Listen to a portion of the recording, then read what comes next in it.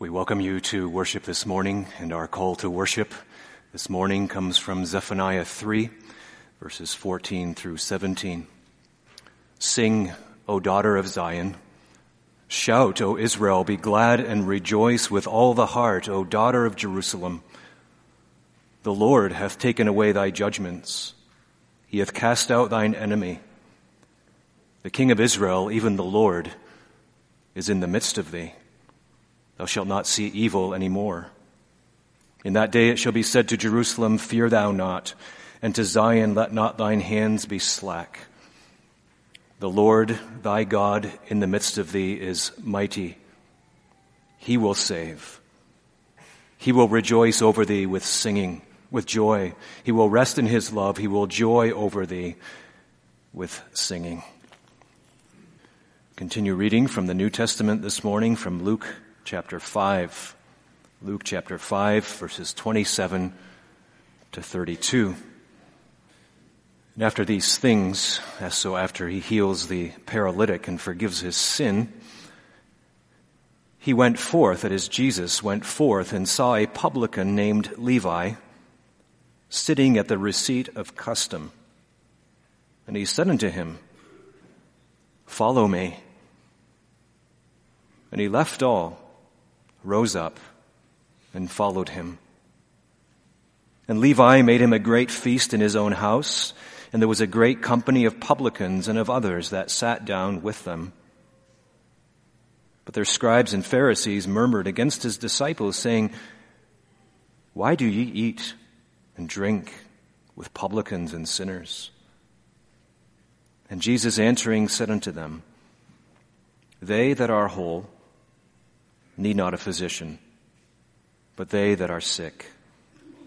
I came not to call the righteous, but sinners to repentance. May God bless the reading of his holy and infallible word, both the law and the gospel this morning. In light of communion next Lord's Day, I'd like to read the first part of the form for the administration of the Lord's Supper. You can find that on page 136 in the back of the Psalters.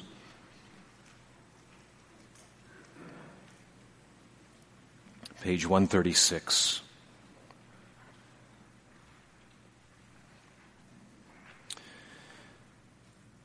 Beloved in the Lord Jesus Christ, attend to the words of the institution of the Holy Supper of our Lord Jesus Christ, as they are delivered by the Holy Apostle Paul in 1 Corinthians 11, verses 23 through 29. For I have received of the Lord that which also I delivered unto you, that the Lord Jesus, the same night in which he was betrayed, took bread, and when he had given thanks, he brake it and said, take, eat. This is my body which is broken for you. This do in remembrance of me. And after the same manner also he took the cup when he had supped, saying, this cup is the New Testament in my blood. This do ye, as oft as ye drink it in remembrance of me. For as oft as ye eat this bread and drink this cup, ye do show the Lord's death till he come. Wherefore, whosoever shall eat this bread and drink this cup of the Lord unworthily shall be guilty of the body and blood of the Lord. But let a man examine himself, and so let him eat of that bread and drink of that cup. For he that eateth and drinketh unworthily eateth and drinketh damnation to himself, not discerning the Lord's body. That we may now celebrate the supper of the Lord to our comfort, it is above all things necessary, first, rightly to examine ourselves, and next week, secondly, to direct it to that end for which Christ hath ordained and instituted the same, namely to his remembrance. The true examination of ourselves consists of these three parts. First, that everyone consider by himself his sins and the curse due to him for them, to the end that he may abhor and humble himself before God, considering that the wrath of God against sin is so great that, rather than it should go unpunished, he hath punished the same in his beloved Son, Jesus Christ, with the bitter and shameful death of the cross. Secondly, Let everyone examine his own heart, whether he doth believe this faithful promise of God, that all his sins are forgiven him, only for the sake of the passion and death of Jesus Christ, and that the perfect righteousness of Christ is imputed and freely given him as his own, yea, so perfectly, as if he had satisfied in his own person for all his sins and fulfilled all righteousness. Thirdly, let everyone examine his own conscience, whether he purposes henceforth to show true thankfulness to God in his whole life, and to walk uprightly before him, as also whether he has laid aside unfeignedly, or with sincerity, all enmity, hatred, and envy, and does firmly resolve henceforward to walk in true love and peace with his neighbor. All those, then, who are thus disposed, God will certainly receive in mercy, and count them worthy partakers of the table of his Son, Jesus Christ. On the contrary, those who do not feel this testimony in their hearts eat and drink judgment to themselves. Therefore, we also, according to the command of Christ and the Apostle Paul, admonish all those who are defiled with the following sins to keep themselves from the table of the Lord, and declare to them that they have no part in the kingdom of Christ, such as all idolaters, all those who invoke deceased saints, angels, or other creatures, all those who worship images, all enchanters, diviners, charmers, and those who confide in such enchantments, all despisers of God and of his word and of the holy sacraments, all blasphemers, all those who are given to raise discord, sects, and mutiny in church or state, all perjured persons, all those who are disobedient to their parents and superiors, all murderers, contentious persons, and those who live in hatred and envy against their neighbors, all adulterers, whoremongers, drunkards, thieves, usurers, robbers, gamesters, covetous, and all who lead offensive lives. All these, while they continue in such sins, shall abstain from this meat, which Christ hath ordained only for the faithful, lest their judgment and condemnation be made the heavier. But this is not designed, dearly beloved brothers and sisters in the Lord, to deject the contrite hearts of the faithful, as if none might come to the supper of the Lord, but those who are without sin.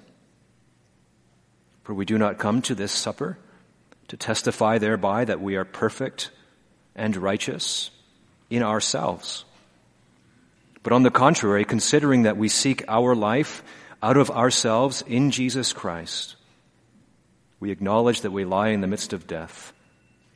Therefore, notwithstanding we feel many infirmities and miseries in ourselves, as namely that we have not perfect faith, and that we do not give ourselves to serve God with that zeal as we are bound, but have daily to strive with the weakness of our faith and the evil lusts of our flesh. Yet, since we are, by the grace of the Holy Spirit, sorry for these weaknesses and earnestly desirous to fight against our unbelief and to live according to all the commandments of God, therefore, we rest assured that no sin or infirmity which still remains against our will in us can hinder us from being received of God in mercy and from being made worthy partakers of this heavenly meat and drink.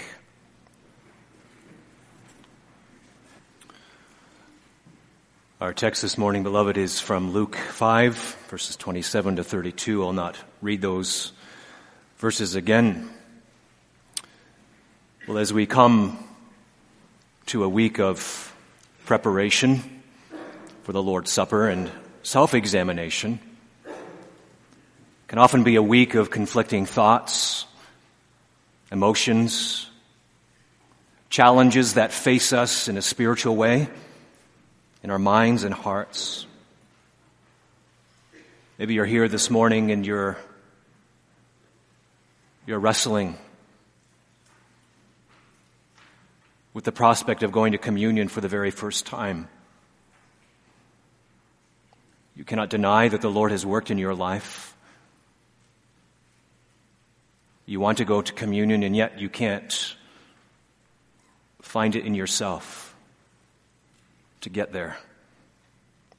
It's too much of a struggle. But there are those who have gone even for years who still struggle within themselves, trying to find something within them that would qualify them, first of all, to come to Christ in the first place, but then to come to the table. Such a huge challenge. There are doubts, fears, temptations, struggles, tender hearts. There are those, of course, who are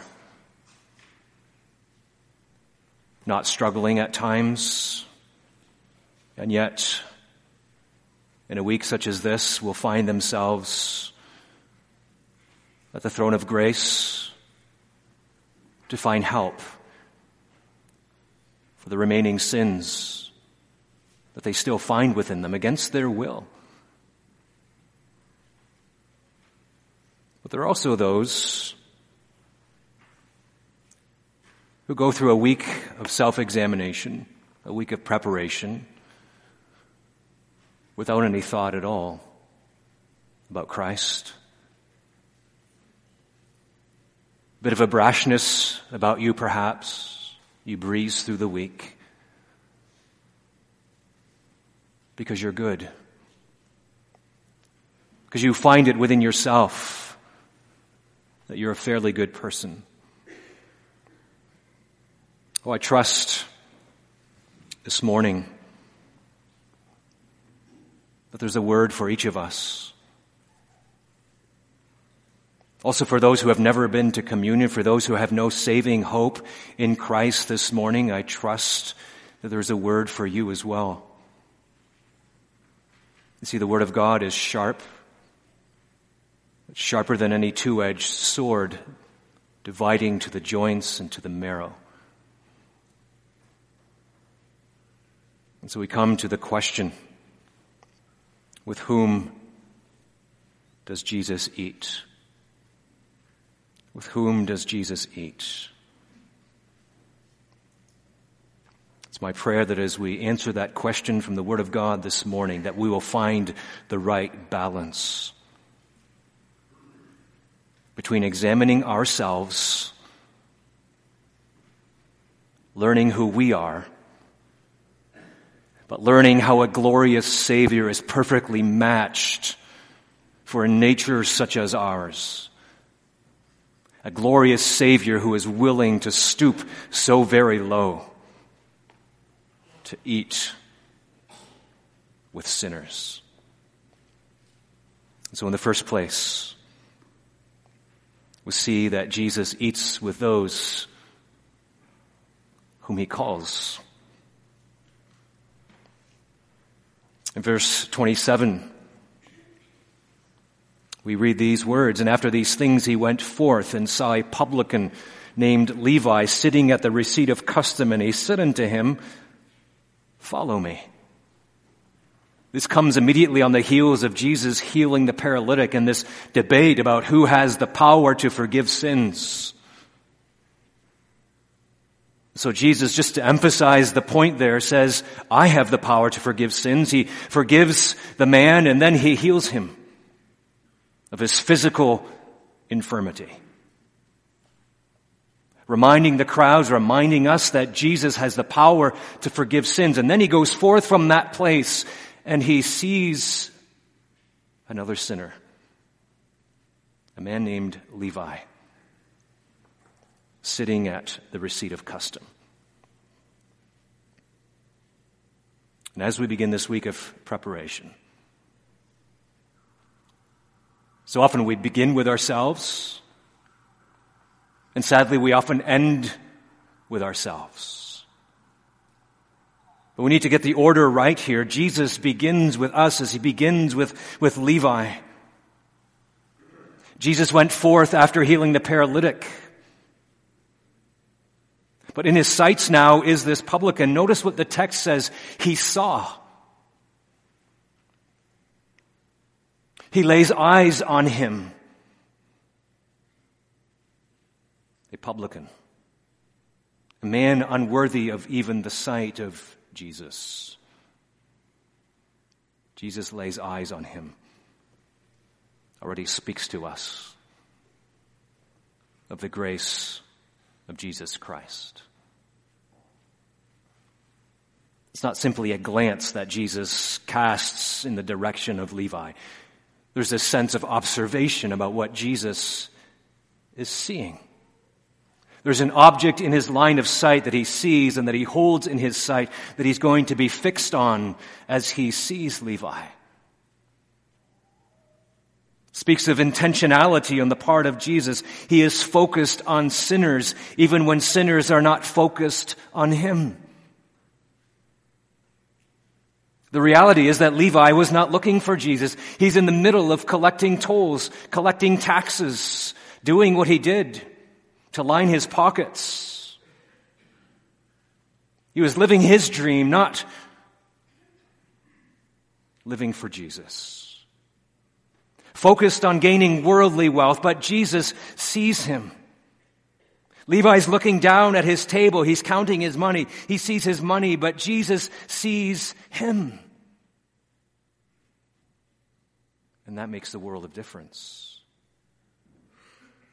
And because Jesus sees him, he's going to turn his life entirely upside down. Jesus saw him. Speaks of intentionality, speaks of something that is going to happen. We could say the air is pregnant with change. Change that comes from above, change that comes from Christ entering into the life of Levi. And sometimes we live with this odd idea that if we were there, that somehow we would be closer to grace than Levi. As close as Levi. But we don't have to be living in the times of Jesus in order for Jesus to see us. If there's something that we need to live with in the week to come, it's this pervading sense that Jesus sees us. Jesus sees us. If we're fixated on ourselves, we're not living with that awareness that Jesus sees us. He sees you where you are. He even sees those this morning who are not searching for him, who are not looking for him, those who are so focused on living their dream that they have no idea that Jesus sees them.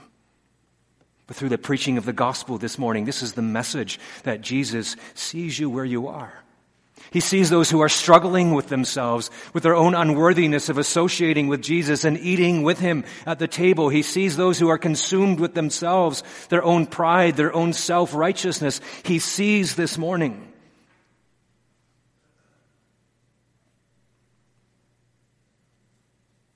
We began our service the words from Zephaniah 3 that the Lord is amongst us. From there, it's safe to deduce that Jesus sees us if he's amongst us. Do you ever think about that? In the midst of your sin, of living your dream for those who are unbelievers, for those who are believers and yet struggle intensely with self-examination, with an unhealthy focus on yourself, for those who are self-righteous. Do you ever think about this, that Jesus sees you as clearly as he saw Levi? The reality is that we can't escape his gaze this morning.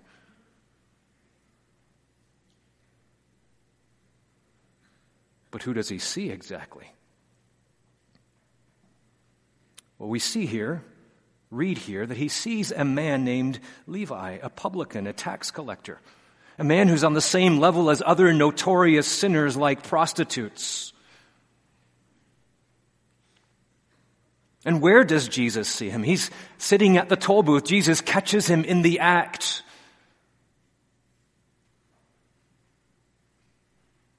So often we have this idea that we have to clean ourselves up first before coming to Jesus, to ask for forgiveness for the first time or for the 1,000th time. But Jesus finds Levi exactly where he is, caught in the act of his sin, of his desire for wealth. And in that very moment, Jesus knows all about this man. He sees a sinner who needs saving. He sees someone redeemable. Levi's desire for money and prestige among his peers poses no problem for Jesus. Jesus sees him. But he doesn't just look at him. He calls out to Levi with a charge, with a command to follow him. He says, "Follow me."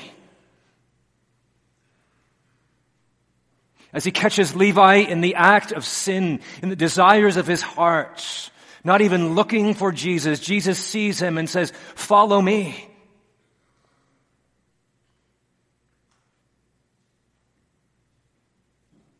Where does Jesus find you this morning? Where does Jesus find you throughout the week?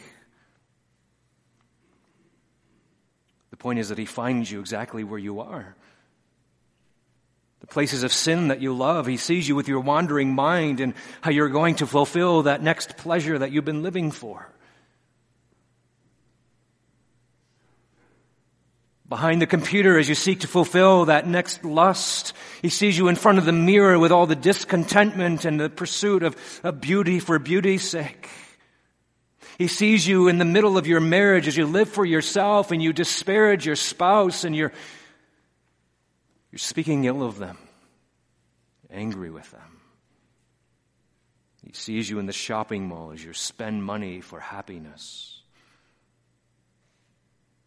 He sees you in the middle of those disparaging thoughts that you have of God, the cross providences that you've experienced. He sees you as you wrestle for peace with God, trying to give something of yourself.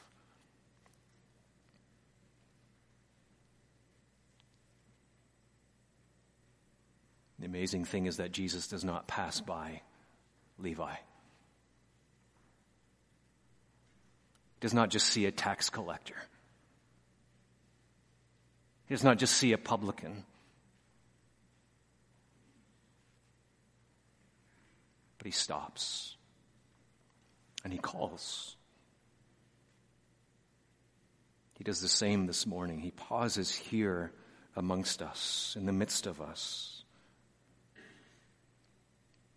And he says, "Follow me." Catches us in the act.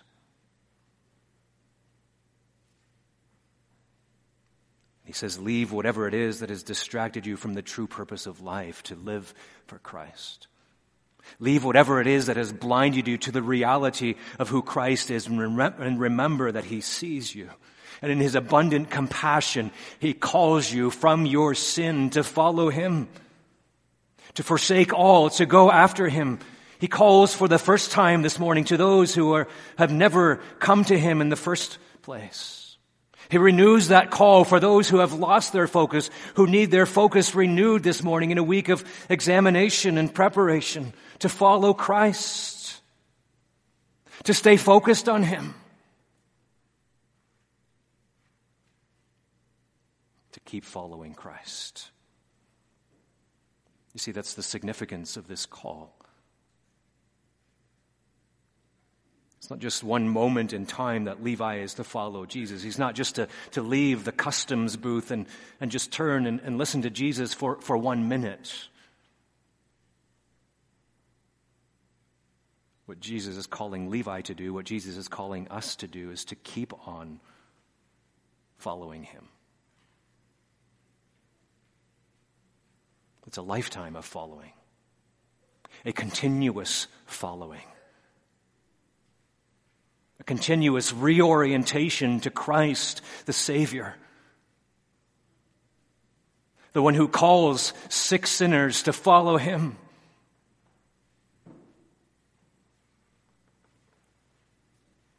But he doesn't call us just to leave us. He changes sick sinners as well. Levi, it's a man bent on lining his own pockets, living the high life. Jesus calls him, but he also changes him. For some of us, the question comes, how do I follow Jesus? How can I follow him in a week of preparation and self-examination? How can I follow him when I've lived such a life of rebellion, of turning against Jesus? Is it really possible for me to follow Jesus? My sin is so great. My fear is so large. My doubts seem unconquerable. It seems so confusing at times. But listen to the voice of Jesus this morning as he calls you to follow him. And don't limit his power to change your will, to change your affections because of your sin, because of your doubt, because of your fear, because of your inability or your unwillingness. Let's read what happens to Levi in verse 28. He left all, rose up, and followed him. He follows Jesus. He left all. He leaves everything behind, the toll booth, the prospect of wealth, of quick money, the life that he had imagined, the power that money could buy, the possessions he would have enjoyed otherwise, the corruption, the inner desires for all of this. He left it all. Are you ready for that?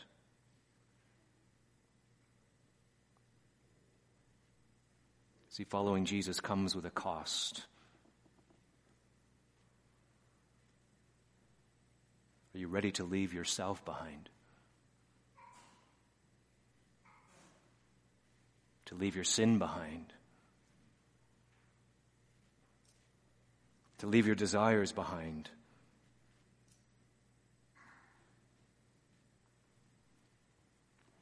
Comes at a great cost. But this morning we're called to weigh that cost over against the reward that we get when we follow Jesus. We get him. We exchange our life of sin. We exchange our doubts and our fears for Christ. So much more worth it, isn't it?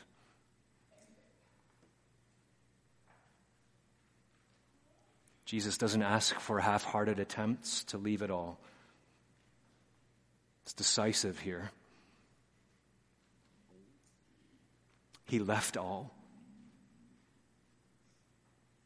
Not just a physical separation from the toll booth, from the money table, but a spiritual separation. A separation of desires with now what's his former life.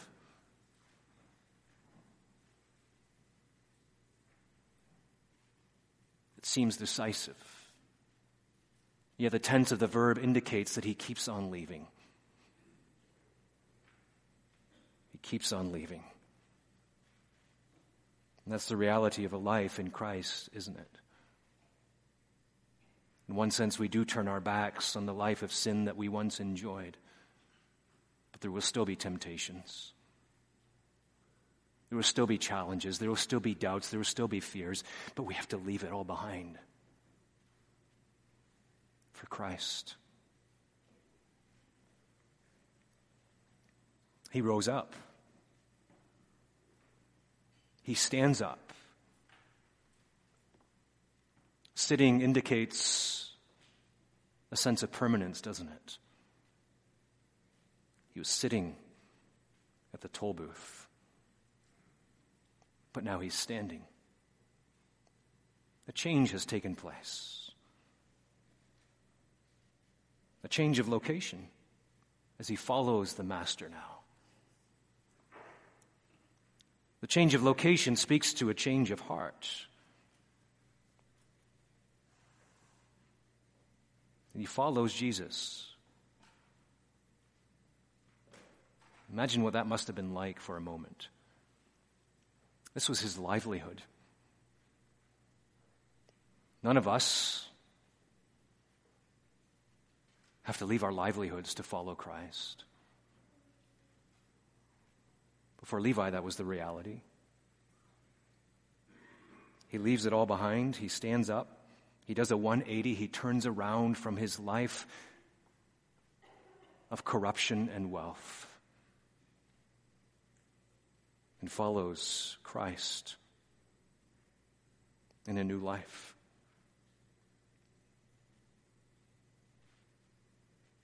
Maybe this is the part that you find confusing. You know you're unable to follow Jesus on your own, and yet here it seems that Levi is the main actor. He leaves. He rises up. He follows Jesus. It seems that he's doing all the actions. How do we reconcile this? Jesus' command to follow him, and then Levi leaves everything. He stands up and he follows Jesus. Well, these actions on Levi's part do not speak to his ability to get up and to follow Jesus. It's not about his ability, but it speaks beautifully and convincingly of Jesus' power to change sinners like you and like me. To change you, to change me from following our own agenda to following Jesus. You see, when Jesus gives the command to follow him, he doesn't just leave us to ourselves. The grace of Christ comes with that very command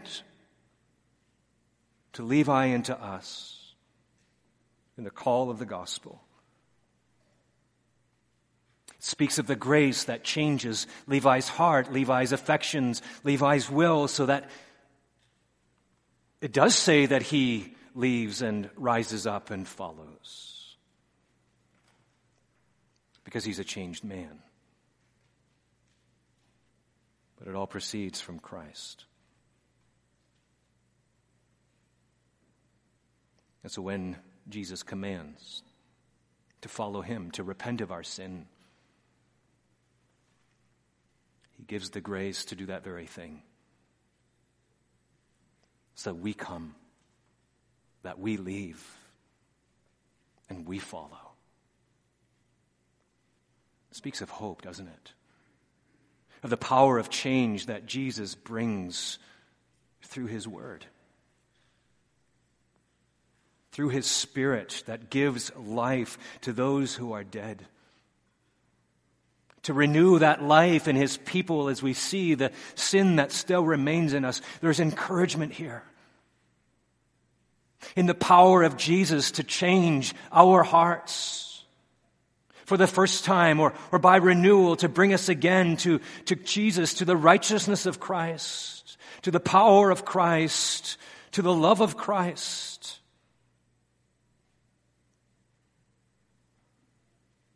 It's not just a one-time grace that Jesus gives for us to repent. No, it's ongoing grace.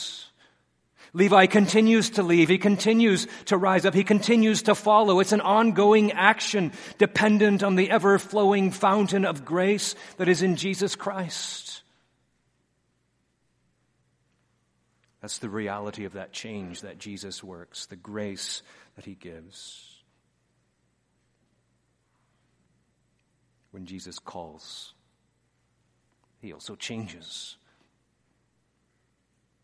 But he also communes with sick sinners, as we see in our third thought.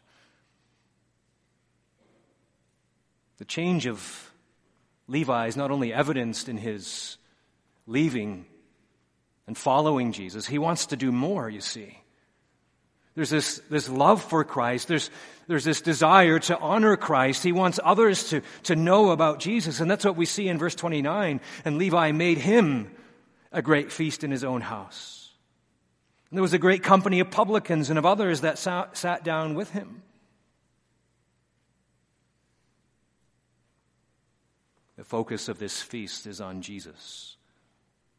The focus of Levi's life is Jesus. How do we know this? Well, first, Luke notes that it was a great feast. It was not just a small, intimate lunch with Jesus. Levi doesn't invite Jesus to lunch one-on-one so he can get to know Jesus better. He's already met Jesus and come face to face with him. He knows who Jesus is. But it's a great feast. A lavish spread for those guests who would come. He invites his fellow publicans and others to come. He spares nothing. That's the impression we get here. The word feast also has this idea of receiving, of reception. The feast was not to impress others, but to receive Christ into his home. An open home for Christ signals an open heart for Christ. Secondly, Luke notes that it was in honor of Christ. The focus is no longer on Levi and his ability to throw a party and his lavish provision. In a sense, Levi is transferring the duties of the host to Jesus. Because it's not about Levi anymore. It's about Christ. He made him. He made a feast for him. He received Christ in the most intimate aspects of his life, and that's to honor Christ. There's a lesson in there for us this morning, isn't there?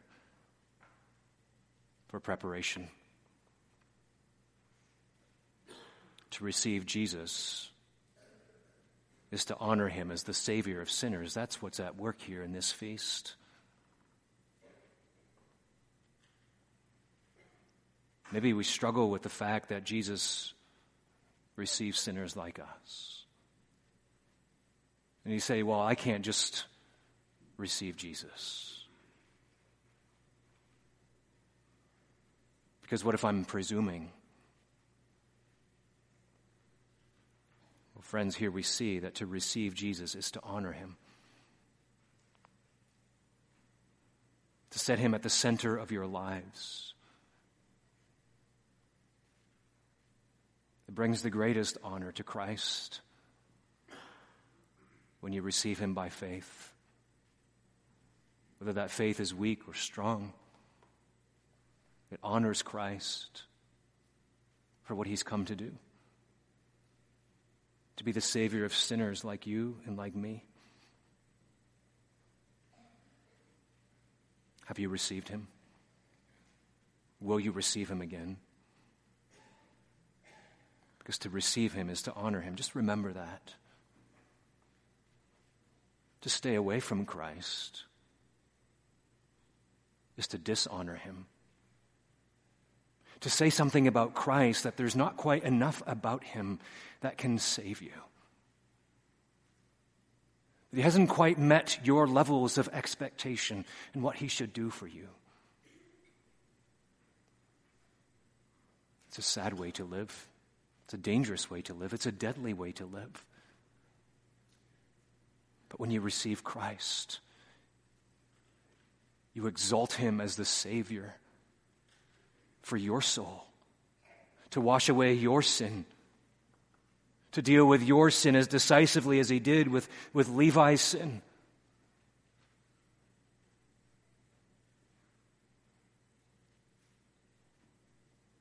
Thirdly, Levi invites other sinners to this feast who need the grace of Christ.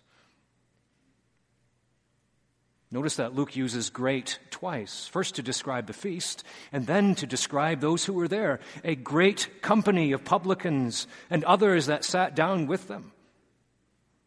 A great company of sinners with whom Jesus communes, all sorts of sinners at this feast.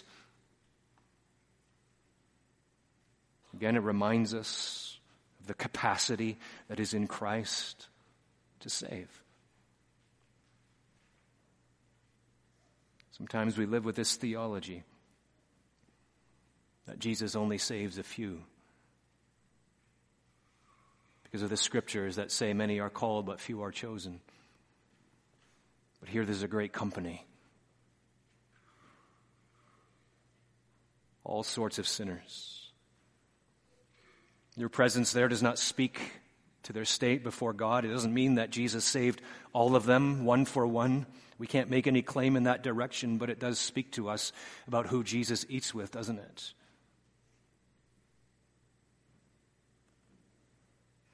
He eats with a great company of sinners.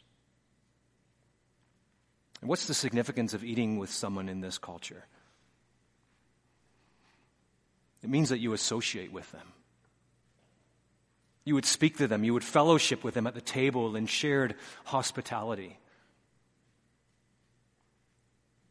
This was the place where Jesus would meet with sinners again and again. In the Gospel of Luke, at least 3 times he is criticized by the Pharisees for eating with publicans and sinners.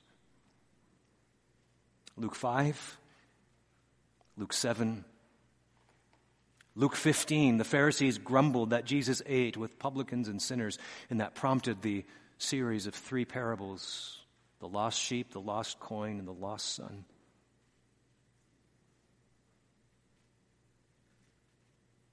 Jesus used this to teach spiritual lessons, to teach us that his grace reaches to the worst of sinners. That he communes with sinners not to leave you and me where we are, not just to say that he gets us, but to say that he changes us. Demonstrates the heart of Christ for sinners. He points out his accessibility, his availability for sinners. His desire for the hearts of sinners like you and me. Because it's from amongst such sinners that Jesus takes his subjects. Levi's witness to the power of Christ's transforming grace. Christ reached to the lowest level possible. Not just to grovel with these people and their sins, not just to grovel with you and me and our sins, but to raise us to newness of life. So we break with our sin, that we turn to Christ and live out of him. He reaches to the lowest because there is none out of his reach. That's what he's emphasizing as he calls Levi. As he changes Levi, as he sits down to eat with these publicans and sinners, reminding us that he doesn't eat with the perfect. He doesn't eat with the self-righteous. Because they don't need Jesus. The point is that he communes with sinners. Remember that in this week. He communes with sinners. Not just so that he gets you and me, to get down to our level so that we can have this Savior that's down on our level. There is that reality. But he eats with sinners. He associates with sinners to change you, to change me. But that sets up the challenge for the self-righteous sinner.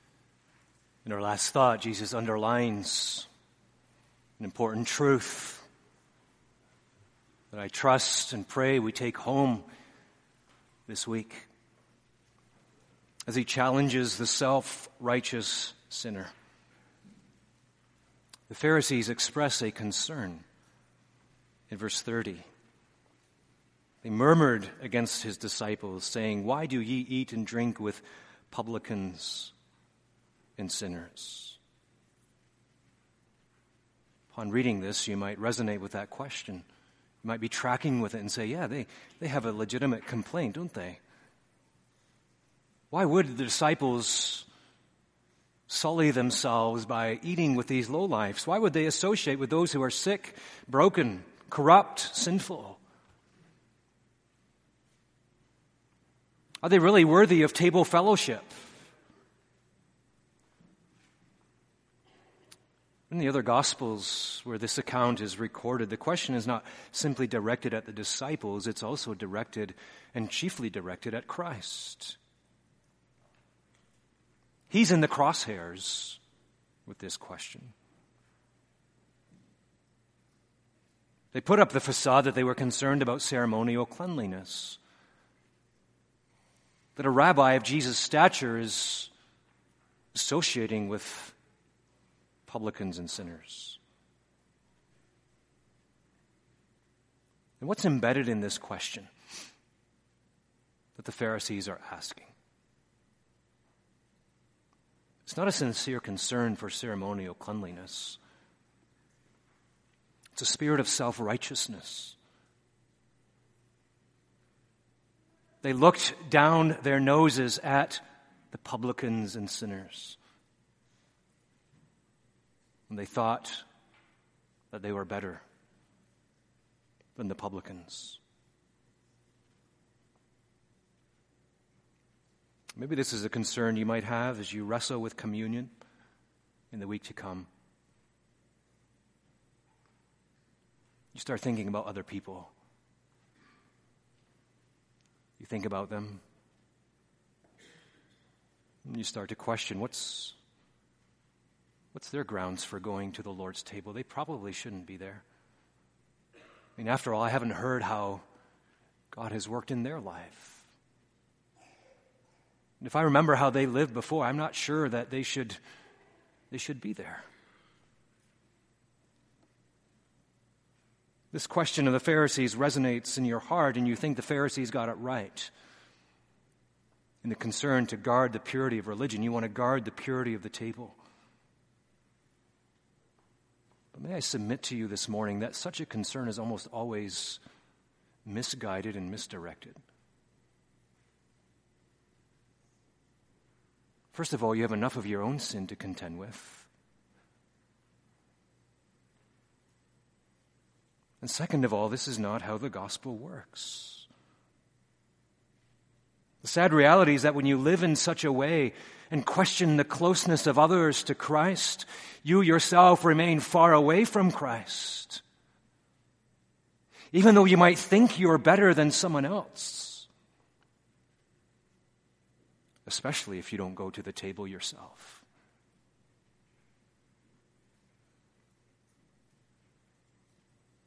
The spirit of self-righteousness afflicts not only those who judge others that come to the table, but it can also afflict those who struggle coming to Christ in the first place. You see, this spirit of self-righteousness works in two directions. In one sense, it works in those who are hardened, who are judging others, but also works in how we judge ourselves, doesn't it?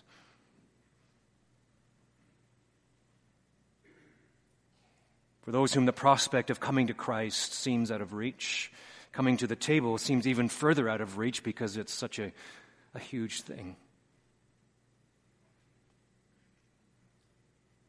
But it's the spirit of self-righteousness that also is at work in tender hearts. The point is not to condemn, but to get you to see it this morning. so that your focus is rightly reoriented to Christ and away from yourself. That you judge yourself in light of what Christ says about you.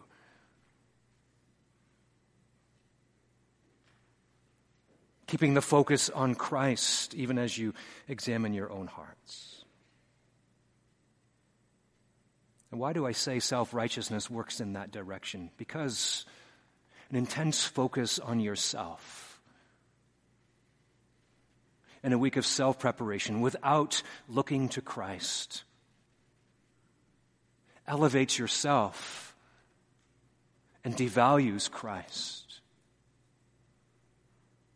Morbid introspection leads to death, leads to a heart of self-righteousness, because at the root of it, you're looking for something in yourself that's going to qualify you for acceptance with God, and you will never, ever find it.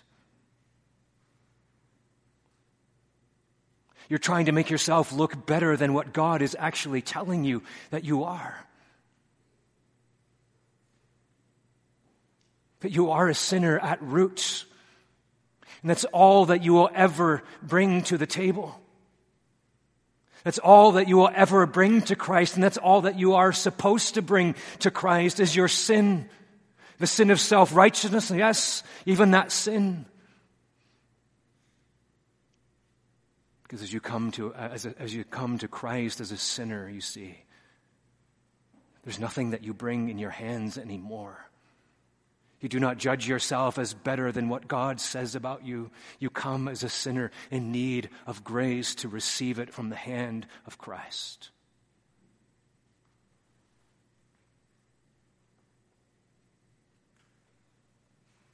And so a concern for others, and an undue, unhealthy, imbalanced concern for your own righteousness is always misguided. When you think of yourself as better than someone else, when you think of yourself as better than what God says about you, the spirit of self-righteousness that exists. And Jesus challenges that in his words to the Pharisees. Words that speak of hope. He challenges the self-righteous in verse 31, they that are whole need not a physician. I came not to call the righteous. In essence, Jesus is saying that Levi was the sick sinner that he's come to heal. They that are whole need not a physician, but they that are sick. I came not to call the righteous, but sinners to repentance.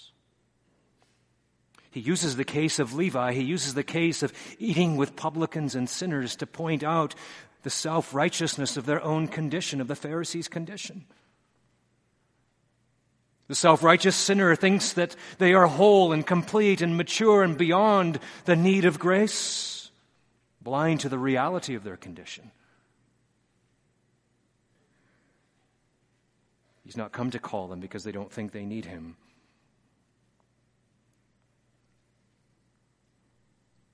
It doesn't mean that it's hopeless for you. It means that the word is penetrating those who are self-righteous.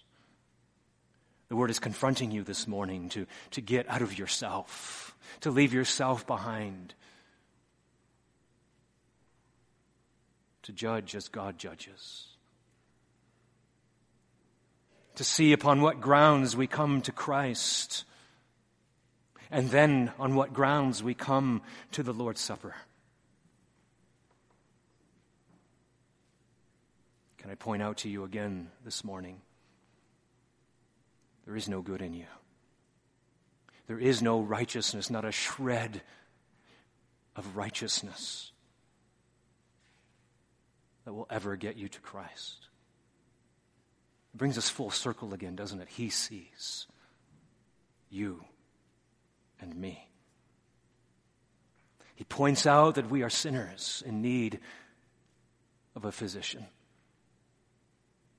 He exposes your sin of self-righteousness this morning. He calls for you to come. By virtue of hearing the word, he calls you again. as a sinner.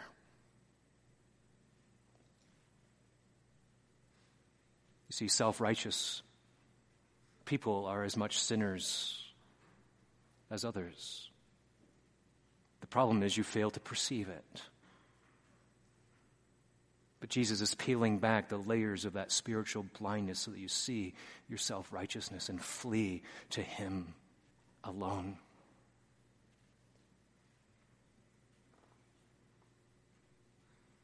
He encourages the sick sinner this morning. The sick need a physician. He's come for you. He's come for you, sick sinner. We can declare that based on the Word of God this morning. He's come for the sick. Reminds us of the great banquet, doesn't it? The parable of the great banquet. Who did Jesus call to that feast? The maimed, the halt, the lame, and the blind. Sick.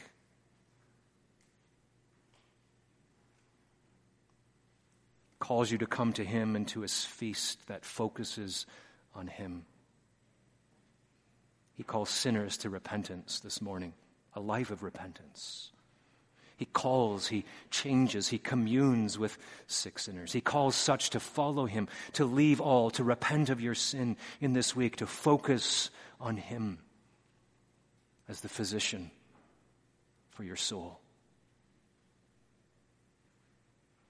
In Luke 7, the Pharisees rightly call Him the friend of sinners. So 2 questions as you head into a week of preparation and self-examination. What do you think about yourself?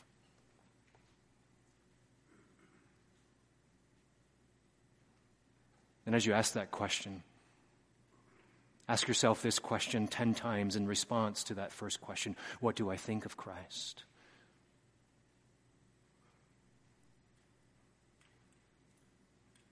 And as you see yourself to be a sinner, may you receive Christ as a glorious, rich, healing Savior. Amen. Let's pray. We thank Thee for the gospel. We thank Thee for Christ, who is the gospel. Give us now the grace that Thou hast promised in the gospel to receive Thee, knowing that Thou dost receive sinners. Thou wilt feed and nourish us in the week to come with Thyself. That doubts would flee, that fears would vanish, that sin would diminish, and be increasingly viewed with hatred and disgust. That Christ, the blessed Savior of sinners,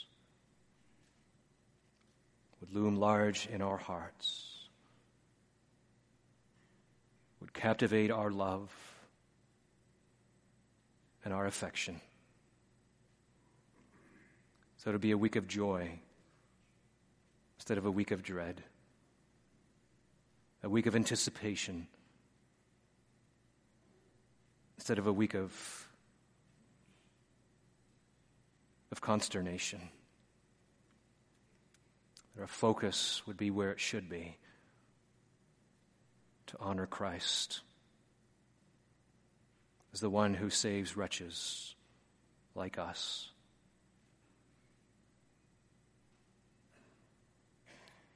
Stifle the spirit of judgment within us